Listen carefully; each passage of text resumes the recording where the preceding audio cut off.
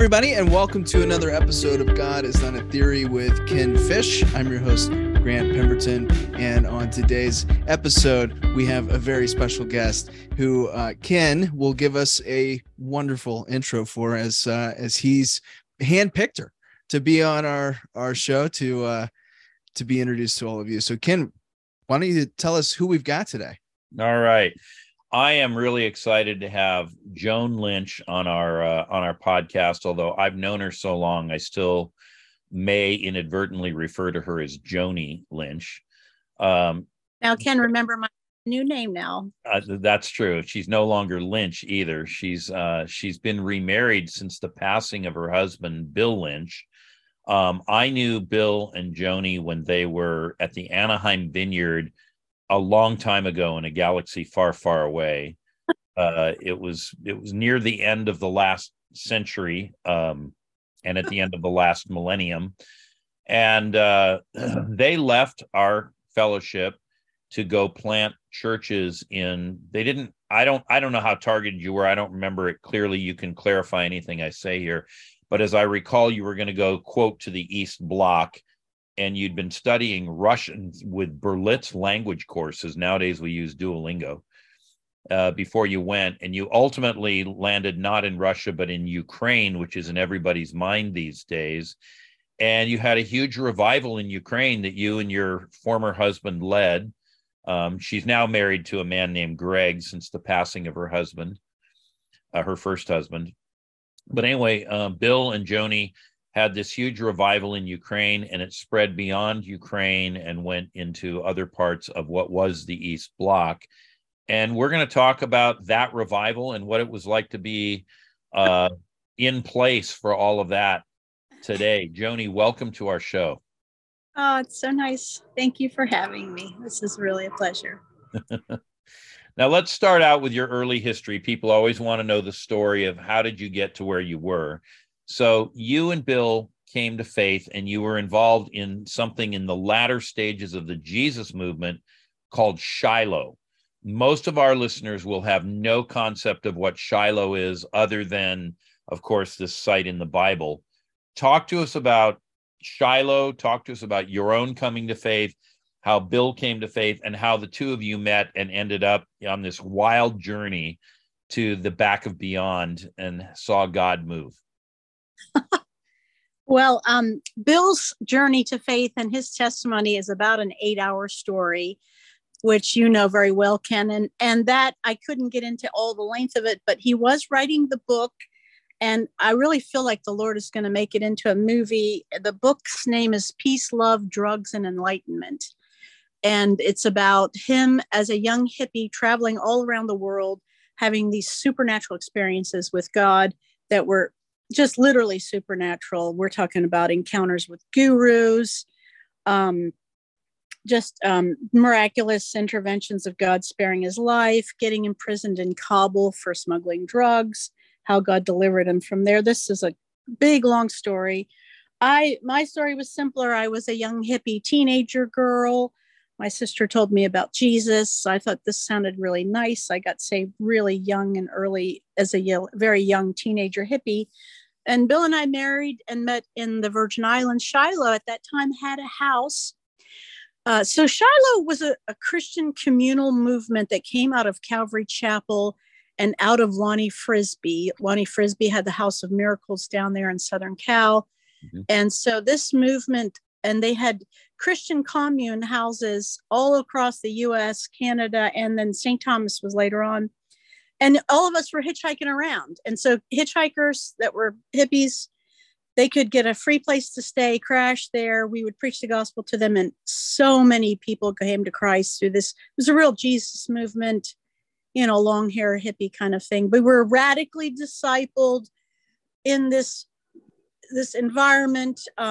No movies, no books, no periodicals, no TV, really intensive discipleship on the streets every night, preaching the gospel. It was a gas. It was great. Yeah. All right. So you guys are authentic Jesus people movement. People keep saying there's going to be another Jesus movement. What are your thoughts on that? Do you think there is another one brewing from what you're seeing, or do you think it'll be something very different? Well, we can tell, and I wish Bill was here because he would answer these questions better. If you study scripture, and he studied revival, he was a real revival historian.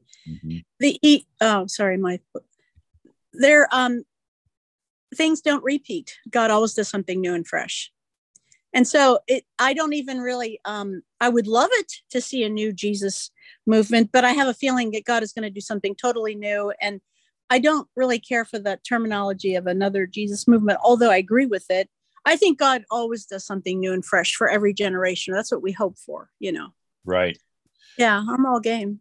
All right. So the Jesus People movement is kind of in its latter days when you and Bill are drawn into the revival, when you meet and marry. How did you guys find your way to the Anaheim Vineyard? Although at the time you first showed up, it was the Yorba Linda Vineyard. So Bill and I's life together was all led through prophetic words and visions. And back in these days, we're talking like 78, we got married. He took a year off from full-time ministry, like the scripture says. And so we found ourselves in Park City, Utah in 1979, praying around the time of our first year anniversary. And we went to this little Calvary Chapel believers meeting, which was kind of like an afterglow meeting where we waited on the Holy Spirit. But back then we had no idea what prophecies were or visions. And some people in the meeting there was two visions. One vision was an iron gate and an iron wall. The second vision was a palm tree in a yard that had a chain link fence. And we received those two visions as divine direction. And the first one was a confirmation for us. We felt to go to the Iron Curtain and the Iron Wall, we felt was God showing us what we were going to do as a couple, that we should go into the Iron Curtain. So Bill, at that point, so that was 79, in the spring of 1980, he went in to the Soviet Union behind the Iron Curtain in one of those super spy car things with all these secret compartments. He was chased by the KGB. There's a lot of amazing stories. But then something happened in Prague, Czechoslovakia. It was an underground meeting, interdenominational, and the dispensational interpreter didn't want to translate the word that this old Pentecostal grandma had for Bill, but it was really a right-on word. She said, "The Lord has called you over here. You're a little early. Go home and wait for further instructions," which kind of devastated us at that point because we were so young and zealous. We were going to, turn the whole world on fire for Jesus, back then. But so that was our initial. So that was 80. He went to that trip. And then when the wall came down in 89, that was a real critical, pivotal moment for us. We were pastoring in Park City, Utah. Now, in between 80 and 89, so the other vision was a palm tree in this yard with this chain link fence. And we just immediately felt that we should move to Southern California. We were in Park City. All of Park City at the time were 40% transplants from Southern Cal. They're saying, no, don't go down there. It's a jungle. And we went just on nothing but a word. Actually, Bill and I moved almost constantly. The first 20 years of our marriage, we moved 19 times, just trying to hear from the Holy Spirit and go and do and go see where God's moving and be where the Lord was moving. So we went to Southern Cal in fall of 1980. And we started hearing reports from close friends about the Lord, this beautiful thing that was happening in Yorba Linda with some worship, some really good worship.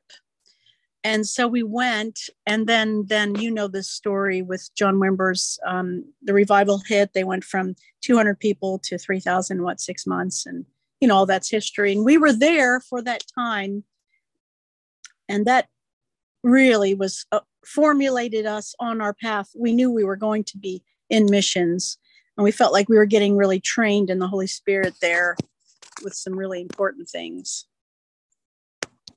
And so the day comes when you guys are feeling like it's time to go. Of course, the Iron Curtain had fallen in 1989.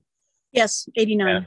And now it was no longer, you're going to get chased by the KGB. Although, as I remember it, when you guys got to Ukraine, you did have to deal with some oligarchs and local thugs and gangsters. It wasn't like, hey, the coast is clear, don't worry about anything. But it was very difficult. Lots of warfare. And so you go, and you've had some experience pastoring in Park City. I remember that you'd done some language training, and you're about as ready as you're going to be, but you get thrown into the deep end of the tank. Talk to us about your story of going first to Moscow and then coming down ultimately to Ukraine, and even there ultimately to Kharkiv, or Kharkov, I think is the way you used to say it. What was that like, and how? Tell us about some of the hardship. We always hear the glory stories. Tell us about what was really hard about this.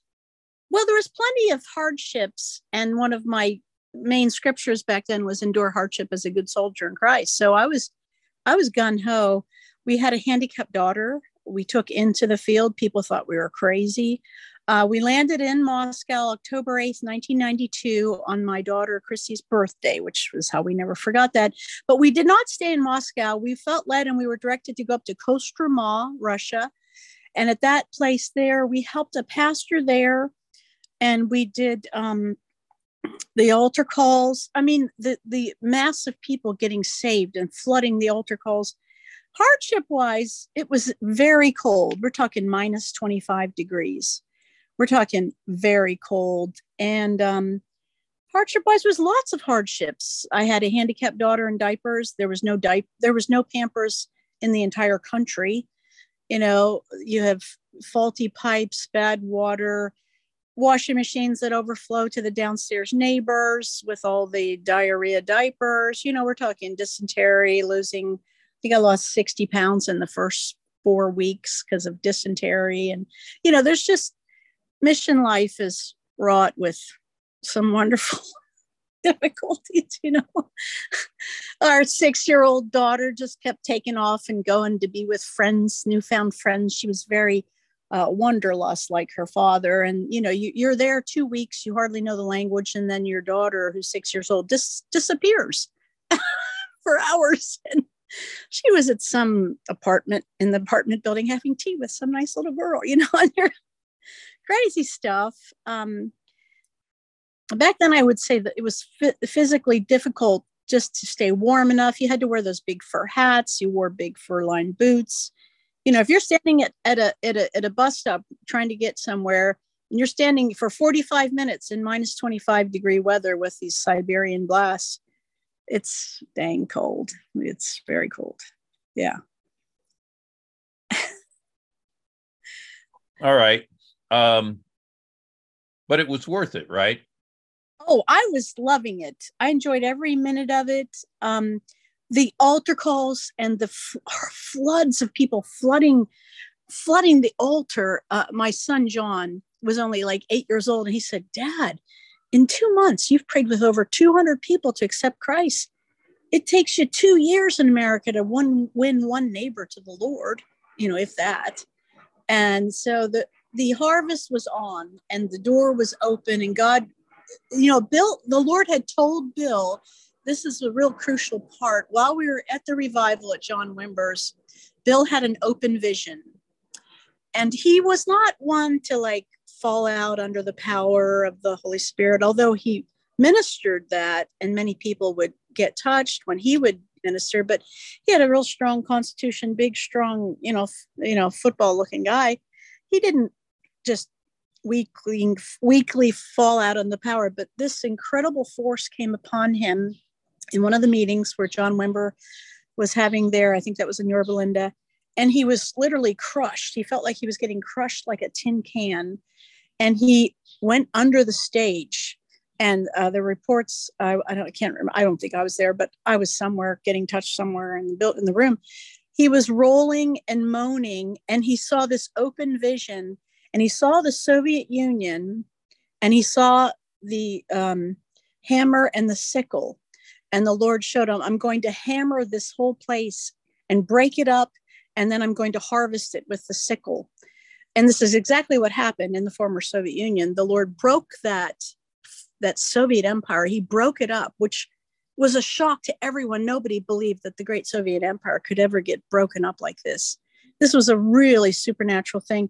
But prior to us going over there, the Lord gave Bill a special prayer to break the back of the stronghold of the Soviet Union. And this prayer was very important. I only know of one other person who got a prayer similar. And this was back in that waiting period. We waited like 9 years. And he was tight-lipped about sharing this prayer. It was a private thing, but later on he did divulge it. And the Lord showed him to pray to break the back of the serpent over the Soviet Union and set the people free. And when he had this open vision, the Lord showed him the thing breaking up and then all of these people getting set free. And it was almost like hordes of people coming out of mental institutions and people getting like released from prison doors, like literally. And he said, the Lord showed him there was 3 things that were going to be needed: salvation for souls, deep inner healing. And then the third thing, which really surprised Bill, was how to live in a free, open market economy and to teach them that. And Bill like stopped the Lord and said, "Oh Lord, that's kind of silly. That's about money." And the Lord corrected him and said, "You don't know. I am deeply interested in every aspect of people's life. I'm interested in them learning how to make money on them for themselves, work." And so that was one of the pieces later in Ukraine. We did have micro business, micro enterprise. We trained people. That was later on. And then there was another prophetic dream Bill had during the time we were in the revival at John Wimber's that was very crucial. This was in 1984. And we can never forget it because it really came to pass. He saw 2 train tracks, one on each side parallel. And at a certain point, they intersected. And at the intersection point, he saw a photo of my oldest child, Annie. She was just looking like she was getting into puberty age. And the Lord told him, when she looks like this, you will move to Ukraine. And the Holy Spirit told Bill, when Annie looks like this and you move to Ukraine, it would be better for a school-age child that age to live. No, you would move to Russia. We started off in Russia. And the Holy Spirit said, it would be better to be a school child pupil in a Russian school than to be in the American school system. And when we left and Annie would look like that, that's when all those school shootings started in America. It was soon after we left the country. Wow. And a lot of real specific. Bill was very supernaturally led by he really heard from the Lord. He had a deep relationship with the Lord, and his whole life really was supernatural. His conversion, which is very lengthy, he had a real supernatural life and a supernatural call. And I felt like it was a great privilege to serve him in his call, and to work alongside of him. Right. So I was called as well. I had a prophetic word happen to me when I was 15 years old in biology class. The Lord told me specifically, I was just a young, brand new convert. The Lord told me, you will be in revival or having to do with revival before or around revival from this point on in your life for your entire life around the whole globe. And it really happened. It happened. Yeah. It's happening. So I think these stories that you're telling are fascinating because, I grew up reading missionary stories that talked about the hardships of the mission field. And, people used to make jokes when I was in college, university, about being MT tough, missionary training tough. Oh, and, yeah. So they would eat these various concoctions and say, well, it's not appealing, but it's food. And, when you're on the mission field, you gotta be tough and ready. And so, that was kind of the old paradigm of missions. And, the missionaries would go to the field and they would bring all of their belongings with them in a coffin so that when they died, they would have something in which to be buried. I mean, this is the stuff that all you gotta do is read books like C.T. Studd, Cricketer and Pioneer, or I don't know, there's a number of these books around, but you read these books and you hear this stuff and you think, wow, that's really rough. But then the paradigm started changing, and now it was the new era of modern missions, and you could be living in a skyscraper in some city somewhere and have all the comforts of America. You didn't know the language maybe, and there's cultural things to adapt to, but all that hardship goes away. But you're throwing us back into that era of, wow, there's this real hardship, and yet there was also the blessing of being there, knowing you were sent there by God and that you had a mission to accomplish. We might be nothing less than the conversion of a nation. Conditions vary, times change. The conditions don't mean anything. The conditions are totally immaterial. What matters is the souls, and whatever it takes to go after those souls. And everybody has their different methods, and everybody has their different comfort zones and styles. I knew missionaries that lived much more comfortably than we, and that's their call. But that's immaterial. It's the spiritual souls. It's going after the souls, and whatever it takes to live amongst them, to be among them. And like we wanted to be like them. We thought, because we read those stories, we'll buy a Soviet-made washing machine. Well, what a joke. I mean, it ripped all of Bill's underwear in the first month. He had no underwear after a month because the Soviet washer just ripped them all up into shreds. And so after dealing with this washing machine that literally overflowed into my downstairs neighbor's apartment, I didn't know any Russian, and this large woman who was as wide as she was tall knocks on my door and says, going, cup, cup, cup, cup, cup, cup, cup, cup, cup, cup, cup, cup, cup. It's like, and we had to hire a girl to sit next to the washing machine and put the hose in and wash the clothes all day long. We had to hire her. So after this, we thought, it's really not smart for us to try to live like these locals. They hate the way they live. Even the locals told us, they said, you're Americans. We're not expecting you to live this crappy lifestyle like we have. This is horrible. So we eventually finally found it, which took years, of course. And then there's more washing stories. There's all these crazy stories, but you get through it. It's, you're resilient. I did realize something, that you can live with anything. You can handle anything. It just, it's your attitude. It's I can only imagine living through that, but literally hearing these stories, I think it's important for our listeners to hear these things, because there is also at times a sacrifice required to carry out whatever mission is given. Anyone who's in the military knows that. And the scripture talks about, no soldier wants to entangle himself in civilian affairs. He wants to please his commanding officer, etc. And so I think in our time, we've become habituated to the idea that we're just going to waltz in and it's all going to fall in our laps. Oh, what a joke.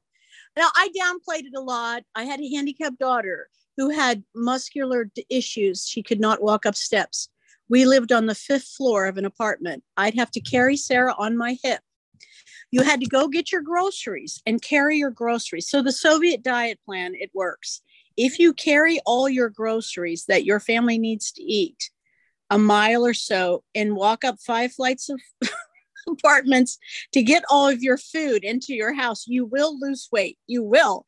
And so Sarah on one hip and this big bag of groceries on another, probably about 40 pounds. And you're going up 5 flights of steps. And you're doing that, every few days, because you have a family of 4 and you need to eat. And so, at that time we didn't have a vehicle. We eventually did get a vehicle, and Bill was trying to live like the natives. So he was going to the church or to functions on the trolley buses. And he realized it took 45 minutes on the trolley bus, which was a 5-minute drive in a car. And so eventually we did get a vehicle, and, things did get easier, but then there was other hardships too. You can get used to those conditions, but there's always going to be a new hardship that's going to hit you in the face. I remember specifically because, I was getting your prayer letters through all this time, and, we would send money to help support you. But I remember specifically one story of how all the steam in the city was controlled from a central plant, and you literally could not control when you had heat in your apartment. It was when the authorities determined that you would have it, and it was for only a couple hours a day. They'd heat up the apartment, and it might get so hot you couldn't stand it. But then when they shut off the steam, the buildings weren't insulated, and so the cold would seep in, and you'd be wearing your babushka hats and the heavy coats and everything right there in your apartment, because it was the only way to survive in the cold. Yes. Yes. Now in Ukraine, when we had our meetings in Ukraine and Ukraine had separated away from Russia, Russia was very brutal against the Ukrainians and cut off their gas. And so in our meetings, when we started our meetings in 93 in Ukraine, Kharkiv, there was no heat in our meeting halls. It was so freezing cold in the meeting halls that I'm a worship leader singer. We had to wear gloves, because if you didn't have a glove when you held the metal microphone, your hand would stick to the microphone. It was that cold. And you had to wear all these incredible, I started learning about the different types of wool and fur hats, and people would come under their fur coats, and they were so hungry for the gospel. Though Bill would be up on the stage shivering, and he'd say, well, is that enough? And they go, no, keep preaching some more. And we would just be in those freezing conditions, and the power of God was so strong, and people were so hungry. They just wanted to hear more. It was freezing. It was so cold. You could see your breath coming out of your mouth. I remember as well, at one point talking with Bill. I don't think this was ever in a newsletter, but you guys were having some trouble with they had been, I think, communist officials, but the Soviet Union had broken up. And so these guys were still in power. They just were no longer representing the Soviet Union. They were representing themselves. And they became, I think, the beginnings of what today are known as the oligarchs in those countries. But anyway, these were not nice people, and they were threatening you guys. And tell us a little bit about what it was like to deal with that kind of government apparatus. Well, our phones were tapped. The KGB was listening to us. And when I found that out, my Russian got good enough. I just preached every time I was on the phone. I'd say, my dear brothers, let me tell you about Jesus, and there was snitches and spies in the playgrounds watching us. There was a lady who was a snitch spy in the playground watching, all the activities going on in our apartment at that time. And then there was some real, we had a wonderful big team come over from America. And at that time, they were actually arresting people doing crusades and teams.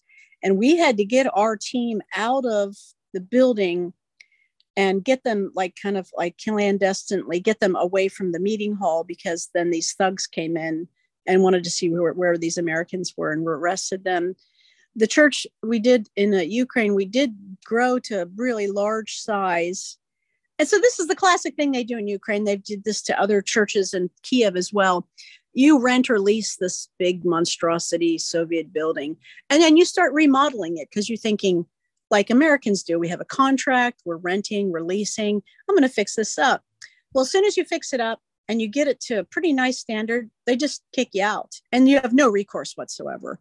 And so we got kicked out. We got this really big, huge hall, one of the largest halls in Kharkiv at the time. And the Lord was moving, and we were up to over 1,000 people. And God, that's the next story, right? The revival. But on Christmas Day, the very day of Christmas, on our Christmas service, the thugs came in and just literally kicked us out of our hall on Christmas Day. And so, there's and they were going after us and going after Bill. So we did have to hire a lawyer.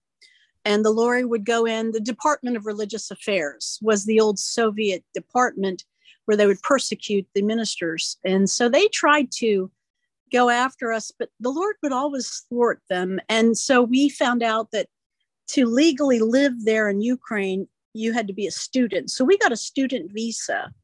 And I originally studied Russian in Garden Grove Community College in 1982.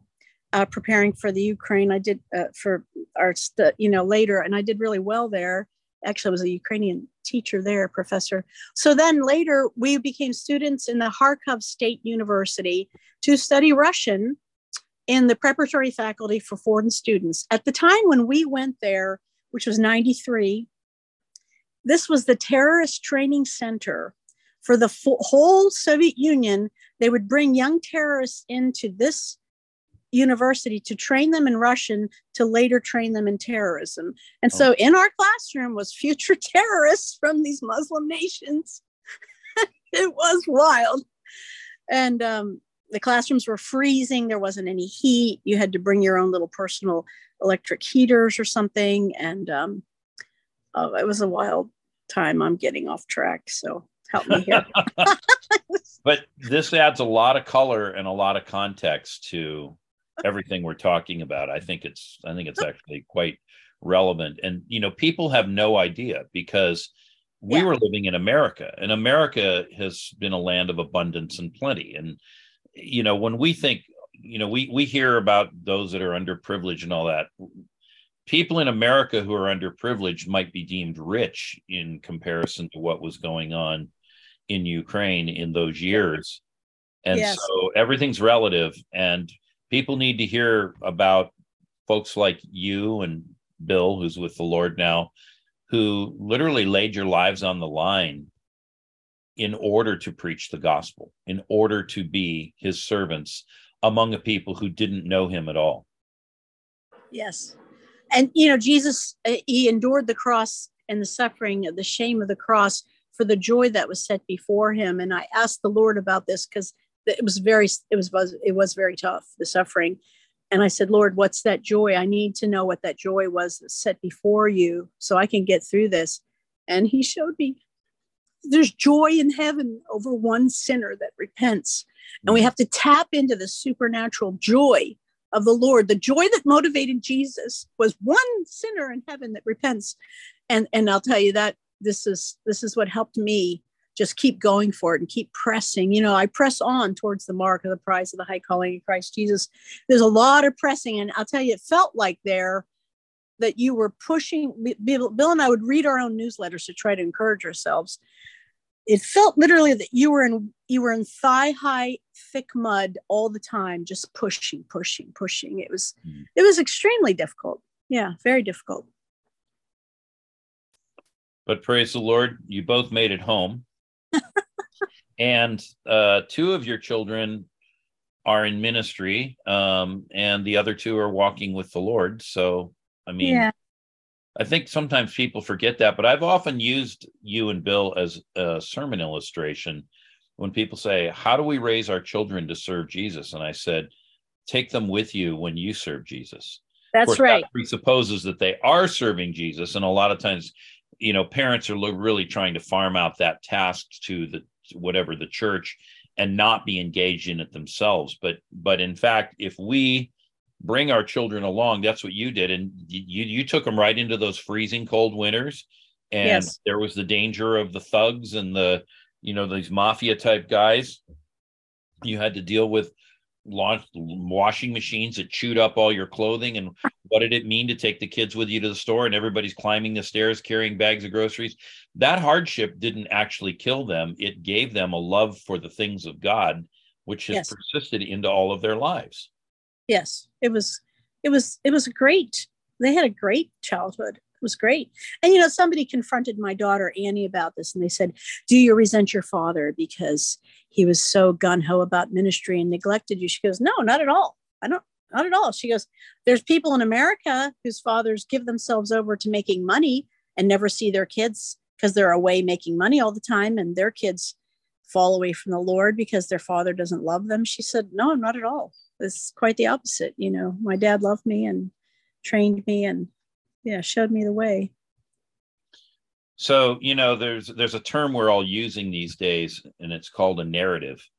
And I really think, Joni, that one of the things that is on you at this time in your life, in your second marriage, in this, latter season that, you're no longer in Ukraine, but change the narrative, because we have such an entitlement mentality in America. And, it would be easy for somebody to spin this into, yes, Bill was not a good father because he took his children into these terrible places. He was not a good husband because he took his wife into these terrible places. And yet you said there was a joy in doing this because your focus was the Lord. It wasn't what material benefit can you get out of this? Yes. The true riches, and Bill preached this a lot, the true riches are eternal, and our treasure is in heaven. And you can tell what a person's treasure is, there your heart will also be. And in the modern science, it says, where a person spends their time, energy, and money, you find out their true values. I mean, are our values the same as Christ's? Do we have eternal values? Do we believe that there's treasure in heaven for obedience? And my daughter Chrissy said, you got to talk to the people about obedience. I don't think Bill and I did anything exceptional. I think what we did was pretty normal, average. We just saw the scriptures and did what Jesus said. And I think God calls all of us to that. You don't have to be a missionary. I think God wants all of us to be sold out for Jesus and disciple souls. Bill was on the plane going to Russia in 82. He got confronted by the Holy Spirit. He'd been trained in church planning, with John Wimber, the MC 510, church planning is the best way to bring people to Christ. And the Holy Spirit said, I want you to disciple people. And Bill said, well, of course, I always disciple people. And the Lord said, I will build my church. You make disciples. And Bill said, yes, of course, I always do that. And then Bill said to the Lord, but Lord, the best way to bring people to Christ and make disciples is by planting churches. And the Lord corrected him numerous times and said, no, I will build my church. You make disciples. So I think we're all called to make disciples, all of us. The calling is there for everyone. The Great Commission is for every believer. It's not just for missionaries or, paid professional ministers. That right there is gold, right there. If we could just get everybody to adopt that one ethic, I think we'd be making it a long, long way towards reawakening the American church and the whole church in the West. Joni, we have to watch our time. We're not out of time, but I want to keep moving because I had some other things I wanted to talk with you about and have you share with us. So these churches that you were planting, this revival that you led, it was called the Father's House. And, it became kind of a national movement. And I know there was some overflow that went into other countries, Russia, Siberia, which is part of Russia. What were some of the distinctive emphases that you, highlighted in the Father's House movement? And what made those things powerful in Ukraine? Well, the manifest, tangible presence, supernatural presence of the Lord would come in the meetings. And Bill brought that over from the Toronto revival. And that Toronto revival hit our church like a freight train. And we were experiencing this tangible, supernatural presence of the love of God in the meetings at every meeting for 10 years. We're talking 10 years. It lasted longer than the Toronto thing. And Bill decided we were not going to go to nightly meetings. And he also realized the fervor and the zeal was so great that people would have come to meetings every day. And he realized that their family structure was suffering, and he didn't want them to come to a meeting every day. He wanted them to have some time with their family too, to build up their families. But the presence of the Lord would come into the room, and we had this very anointed worship leader who's also gone on with the Lord. His music and the songs he wrote, I'm a songwriter, I'm a worship leader. I've been leading worship for, decades. He had this incredible gift. I've never seen anybody with a gift. I call them congregation worthy songs that people catch on to, and it just spreads like wildfire. Those songs went all over the former Soviet Union. It was like wildfire. And when you sing those songs, the Holy Spirit would just come down, and so many things would happen. People were getting healed, like medically documented healings. People would fall out under the power of God. There was laughing, a lot of drunkenness. And the drunkenness, this culture, the former Soviet Union, they're really into vodka. And the government subsidizes the price of the vodka to keep them inebriated. And it really is the opiate of the people. They're not the religion. So the drunkenness and the alcoholism was such a severe rate when we got there. But they would get hit with the power of God and get drunk in the spirit and get immediately delivered from alcoholism. Wow. And even at the when Bill would do the altar calls, he would pray over each person who came up on the stage to receive Christ. And many of them were drug addicts and alcoholics. And they said as soon as Bill touched them, they were immediately delivered. And some of them were drunk and high when they were at the church, and they would immediately get sober and get completely set free. We had supernatural rain. We literally had physical rain come in. I was in the worship team, and we had a line. We were like a line. For some reason, we were all standing in a straight line across the stage. There was water droplets coming down, and we all took a step back, and you could see water on the stage. There was gold teeth, feathers, people seeing angels. My daughter, Christy, she would see what the angels were doing in the meetings. It's hilarious. Some of the stuff she would see. And demons would just, every time Bill would preach, often there'd be a demonic outburst. And then I was the designated, go take this person in the back room and get them delivered, you know. We had witches coming. The witches would come and try to infiltrate. The gypsies would come. We had, and the power of God was so strong. There was some gypsies in front of the hall who were palm readers. And at that hall where the power of God was coming, they literally came into the hall, into the building, and said, we stand outside every week and we can feel what's happening in here. What is going on? You know, because they're spiritually sensitive. And the Lord was just, it was, and I think that it was the love of God. The people were getting hit. They'd never seen love. It was a fatherless, the Soviet Union were parenting people. They took the place of mother and dad, and they did a very poor job. And the parenting style there, there was no love there. A very inhumane treatment on every level of communism and communistic life and Soviet life. And so this love was so powerful. You know, we had big businessmen who had great big companies with, we had a produce middleman who dealt with tons of produce. He got hit by the power of the love of God. He cried for 3 weeks. Wow. Who was a nurse, literally thought he was losing his mind and he was going insane. He was under this power of this supernatural love, just melted us. We were just like getting melted in this liquid fluid love, you know. So you've got manifest presence, this liquid love effect, people encountering in a tangible way the love of God, not just as a theory. Anything else that was distinctive about the Father's House movement?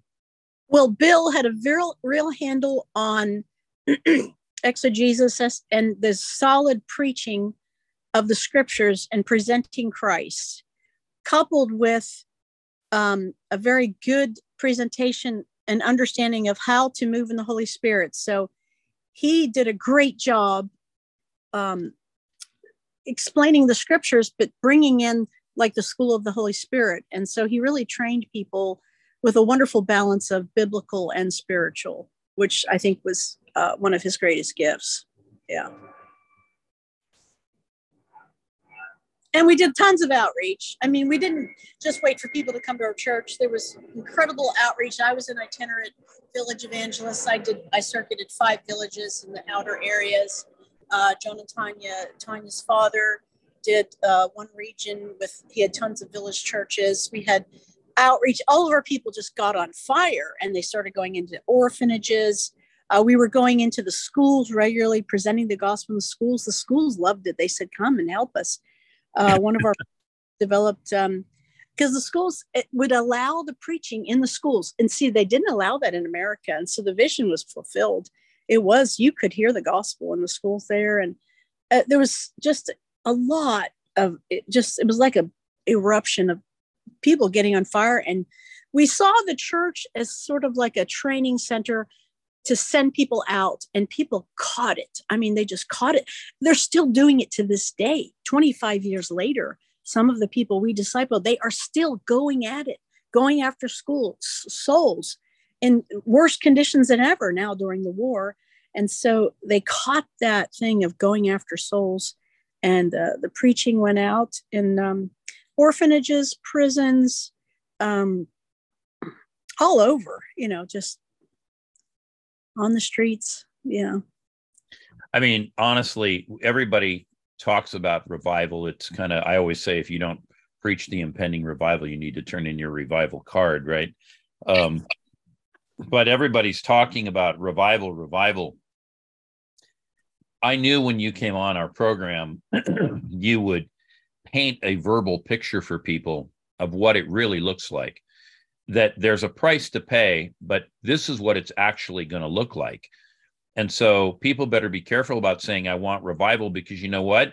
You might be the one nominated to be going to the next town or village and preaching the gospel, or enduring hardship for the purpose of the mission and because of your devotion to Jesus. And I think a lot of people don't realize that revival doesn't just come in and you snap your fingers and then suddenly everybody falls on their face and gets born again.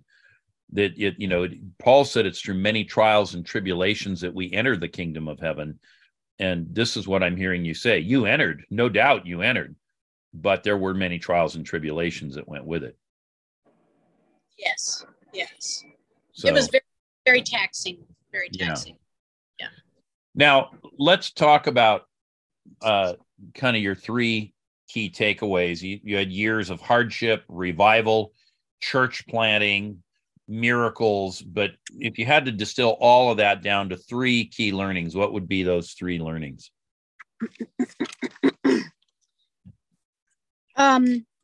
We did a reassessment near the end of Bill's life about what was the most important things. And so when Jesus, so it's the last dying wishes of Jesus, the very last words. And, first mention's important, but last words of anybody is very important. And, when we were in Afghanistan, we had to talk about your final last wishes, where you want to get buried. And so Jesus is telling us his last wishes, the most important things. And he says, all power is given unto me in heaven and earth. Go ye therefore and teach all nations, baptizing them in the name of the Father and the Son of the Holy Ghost, teaching them to observe all things whatsoever I have commanded you. And lo, I am with you always, even unto the end of the world. Amen. This is what I put on Bill's tombstone.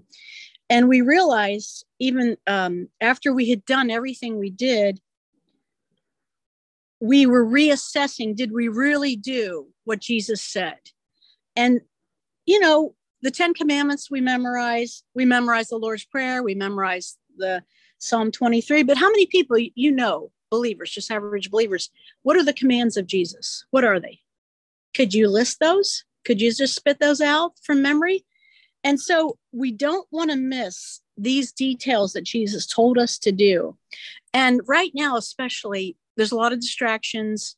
If we really are going to bring in a last days harvest revival, whatever terminology or label you want to put on that, we have to do what Jesus said, in obedience to what Jesus said. And he said, teaching them to observe all things whatsoever I have commanded you. So what did Jesus command us to do? And I think we need to focus on what Jesus said. I go to churches in America. I've been back here. I don't hear anybody talking about Jesus's teachings. They talk about Christianity. They talk about finances. They talk about Old Covenant. They talk about examples of great heroes of faith. But let's get back to Jesus. The main things are the plain things. Remember John Wimber? What did Jesus tell us to do? And are we doing it? Yeah, I think that's the key thing that Bill would have wanted me to share. Well, that would be worthy of a whole separate podcast, just that alone. I've been studying. I know. I got. So now, I do have some great notes on that, which right. I could have an amazing Bill Lynch rabbit trail. We know about Bill could really the gift to talk. But the main thing I heard you say in all that, without actually telling us what it was that he taught that we're supposed to teach, is we are very distracted and we are chasing down a lot of things that have perhaps something to do with the gospel, but it's not right in the center of the fairway. And some of what we're focused on may not have anything to do with the gospel. It may just be purely and simply the devil's distraction to keep the church from fruitfulness. Amen. I believe I have observed that. I don't want to be critical, but it grieves me. It really grieves me Right. to see the focuses. Jesus would be preeminent in all things. Jesus would be lifted up. If we're going to, we got to get back to Jesus. And the church is strayed away from the simple, pure gospel and Jesus Christ and the kingdom of God, and the kingdom of God versus the political agenda. I mean, I've been in all these different places in the world, and they all have their different political flavors, but the gospel works everywhere. The gospel works because Jesus, it's, this is the key thing to get back to that. Amen. Amen. All right. Well, so let's see. Bill died in early 2020, just as COVID was landing upon the earth. And, we're here at the end of 2022 as we're making this podcast. So he's been gone just about 3 years. What are you doing to keep your own passion and fire alive in a very different life than you had when you were with Bill, so that you continue to be productive to the end of your days? This is a very good question. This was the one that I've been really... So when I first got to this new city, so I retired from full-time mission work, per se. I'm not in the field. I'm in America. I'm living in America. I live in a whole new city. I have a whole new husband, quite a few adjustments. But when I got to Amarillo, I thought, wow, this is my opportunity to have this much free time in my hands to just be led by the Holy Spirit and to see what God wants me to do. And so I, kind of put out these feelers to the Holy Spirit and, what should I do? Where should I go? And an early thing that happened in the city where I'm at, a guy in the liquor store who worked in the liquor store got healed. I happened to be in a liquor store for some funny reason. I don't frequent liquor stores hardly ever, but I happened to be in one. And glad you clarified that, Joni. Yeah, I don't ever step foot in those places, but it was a funny kind of thing while I was there. And this young man, we struck up a conversation, and he had a severe problem with his hip.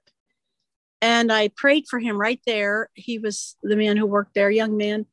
And he got completely healed. His hip was so bad that he had damaged his liver taking so many ibuprofens. And I got to go back there a month later, and he was completely fine, completely healed. And I'm trying to, seek the Lord. There's some very extreme poor people I felt led to reach out to. And I realized it takes quite a bit of time.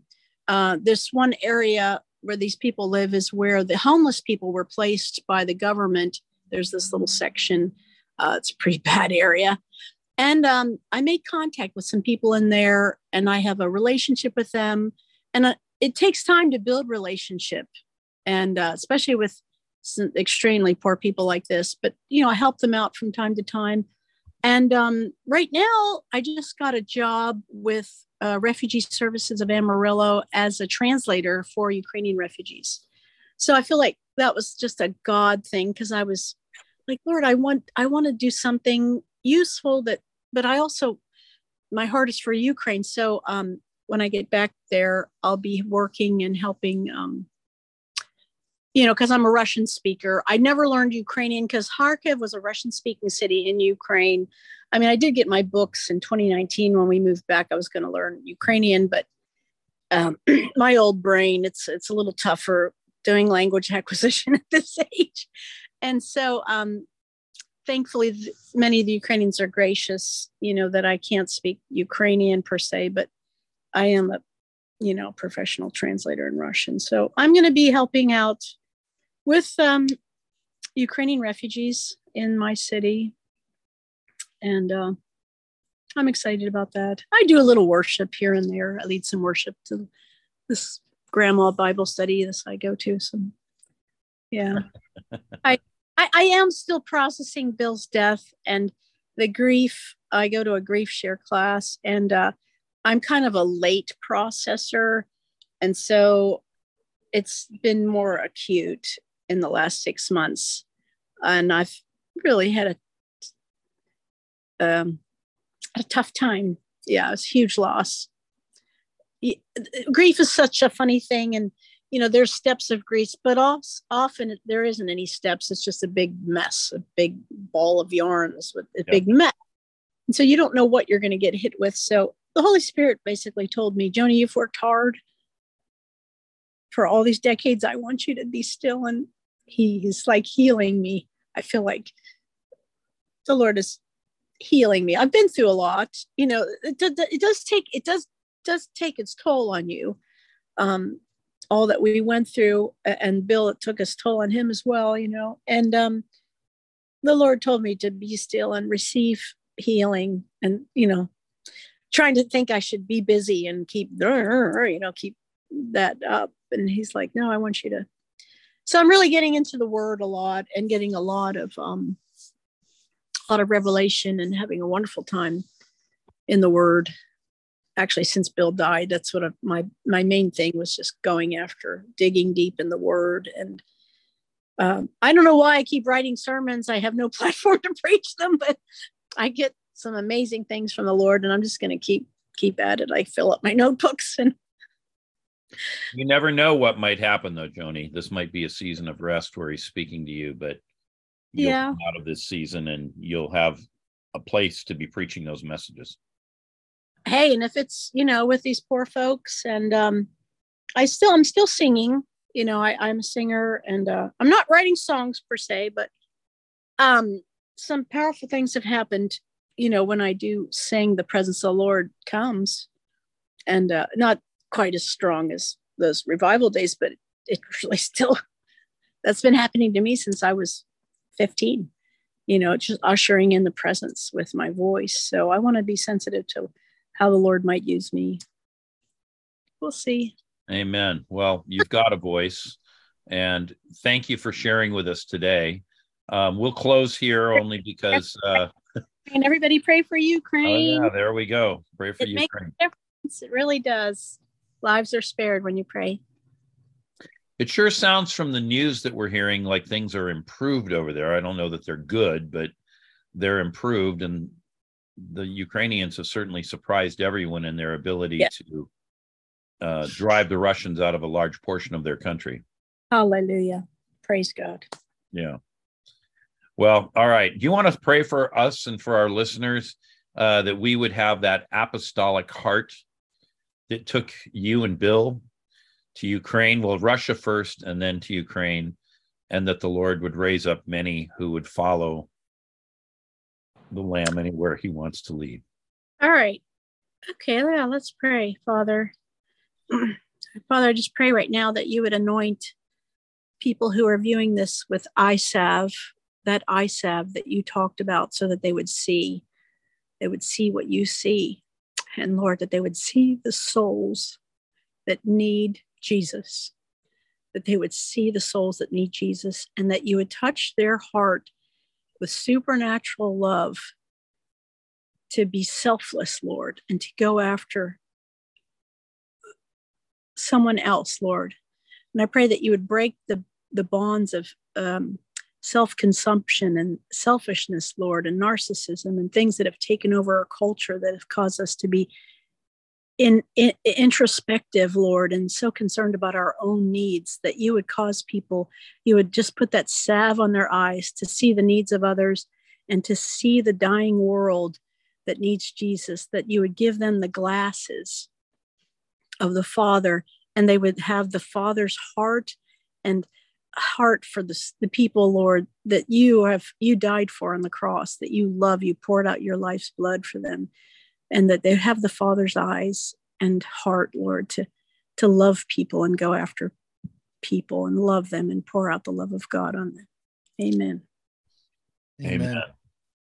Amen. Well, Joni, thank you. Thank you so much for taking some time out and talking with us. And we can see that the passion is still burning within you. So I'm sure in due course that's going to come to the surface, and you're going to find a place where you can put your hand to the plow even more than you're already doing. I love you, Ken. You're such a dear, great friend. And I'm so excited about what God's doing with you and using you. And it's a great joy. And hey, everybody, it's Cyber Monday. I think Ken's got a great deal on his discounted rates for his classes. I'm going to put a plug. It's Cyber Monday. Just buy one of these classes. Now, Ken, me and Greg want to maybe get, which class is the 101 for deliverance? Breaking bondage. Breaking bondage. 101. Okay, because I was trying to enroll in the 103, and they said, no, you have to go in 101. So yeah, you really want it's to. called Breaking Bondage, and we have 101, 102, and 103. And Grant, we're going to have to edit all this part off the end because we can't have this going on on the podcast. This is just us talking as friends. That's great. Love to do ads for Ken. I can. Thanks, Joni. I appreciate that. Love you. All right, love you. Grant, you want to close us out? Yeah, I'll do the send off. Yeah, thank you, and thanks, Joan. I've actually heard a lot of stories from Ken personally about you, and it's really cool to be able to have this interaction and hear those stories. So thanks for joining us, Ken. Thank you for joining us, and thank you all for tuning in and listening. We'll be right back here next week with another episode of God Is Not a Theory with Ken Fish.